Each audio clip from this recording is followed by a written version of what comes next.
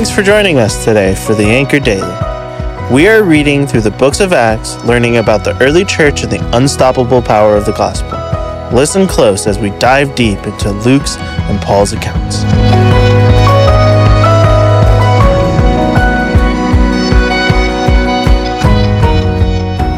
Hey podcast listeners, this is Andy Landon from the Richland campus, and if we haven't met yet, you can find me on most Sundays teaching Sunday school for 3rd and 4th graders. So today we are looking at Acts 15:1 through 21, or as I like to call it, the Peter Truth Bomb. Now, has someone ever dropped a truth bomb on you? My wife is an amazing woman and frequently helps me to get reoriented when my thinking becomes, a bit hypocritical. So how does she drop a truth bomb? Let me give you an example. Completely hypothetical, of course. Say I tell the kids that it is not okay to snack on cookies because it will ruin their dinner. Now, this is a good rule and something we should all live by. Then my wife points out that it will be easy for the children to not snack on cookies because I have eaten the entire box. Ah, yes. I don't follow my own rules even though I expect my kids to. So, with my inability to follow my own rules in mind, let's look at the text. Up to this point, the disciples have been preaching the kingship of Jesus to the Jews, God's chosen people. Then the disciples start to venture out into the world and start spreading the good news amongst the Gentiles that Jesus, and therefore access to Yahweh, is for them as well. And there's the rub. Verse 1 shows that some in Judea would accept the Gentiles, so long as they became Jewish, which 2,000 years later might not make sense to us, but back in that time it was probably pretty reasonable.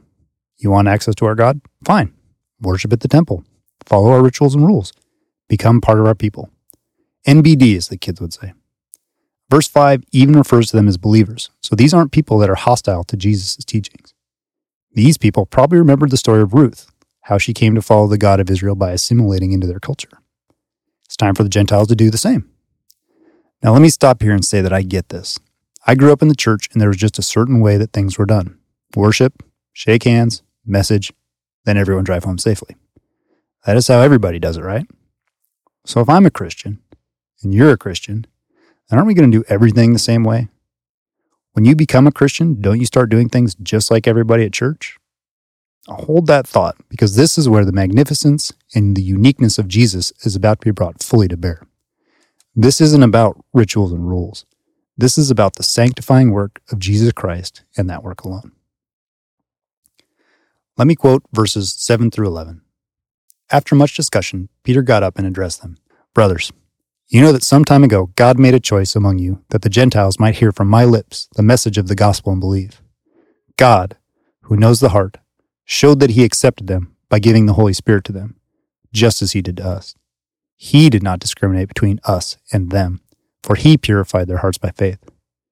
Now then, why do you try to test God by putting on the necks of Gentiles a yoke that neither we nor our ancestors have been able to bear? No. We believe it is through the grace of our Lord Jesus that we are saved, just as they are. Boom.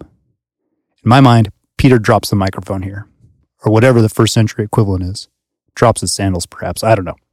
But whatever he did, it was clear the argument was over, as it says in verse 12, that all the assembly fell silent.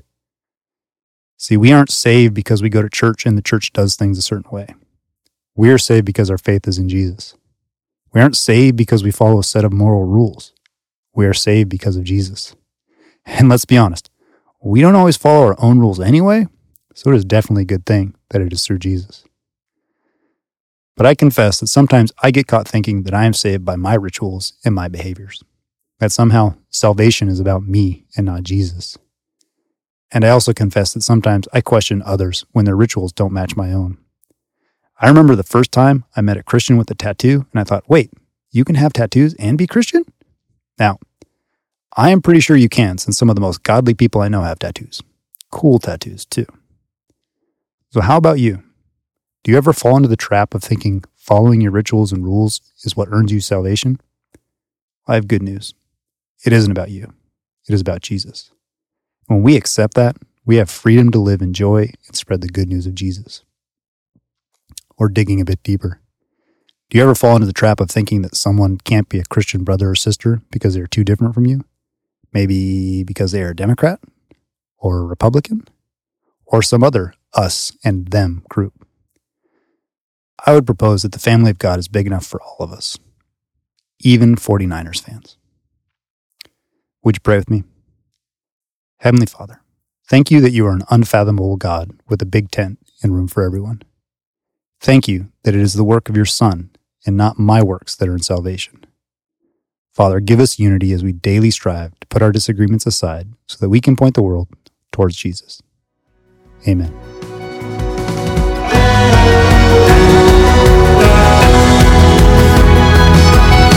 Thanks for joining us today. Listen in tomorrow as we encourage each other through God's Word. If you haven't already subscribed, please do so because we would love to continue to grow with you. We'd also like a chance to connect further with you. If you go to bethel.ch, you can find all sorts of ways to serve, worship, and learn together.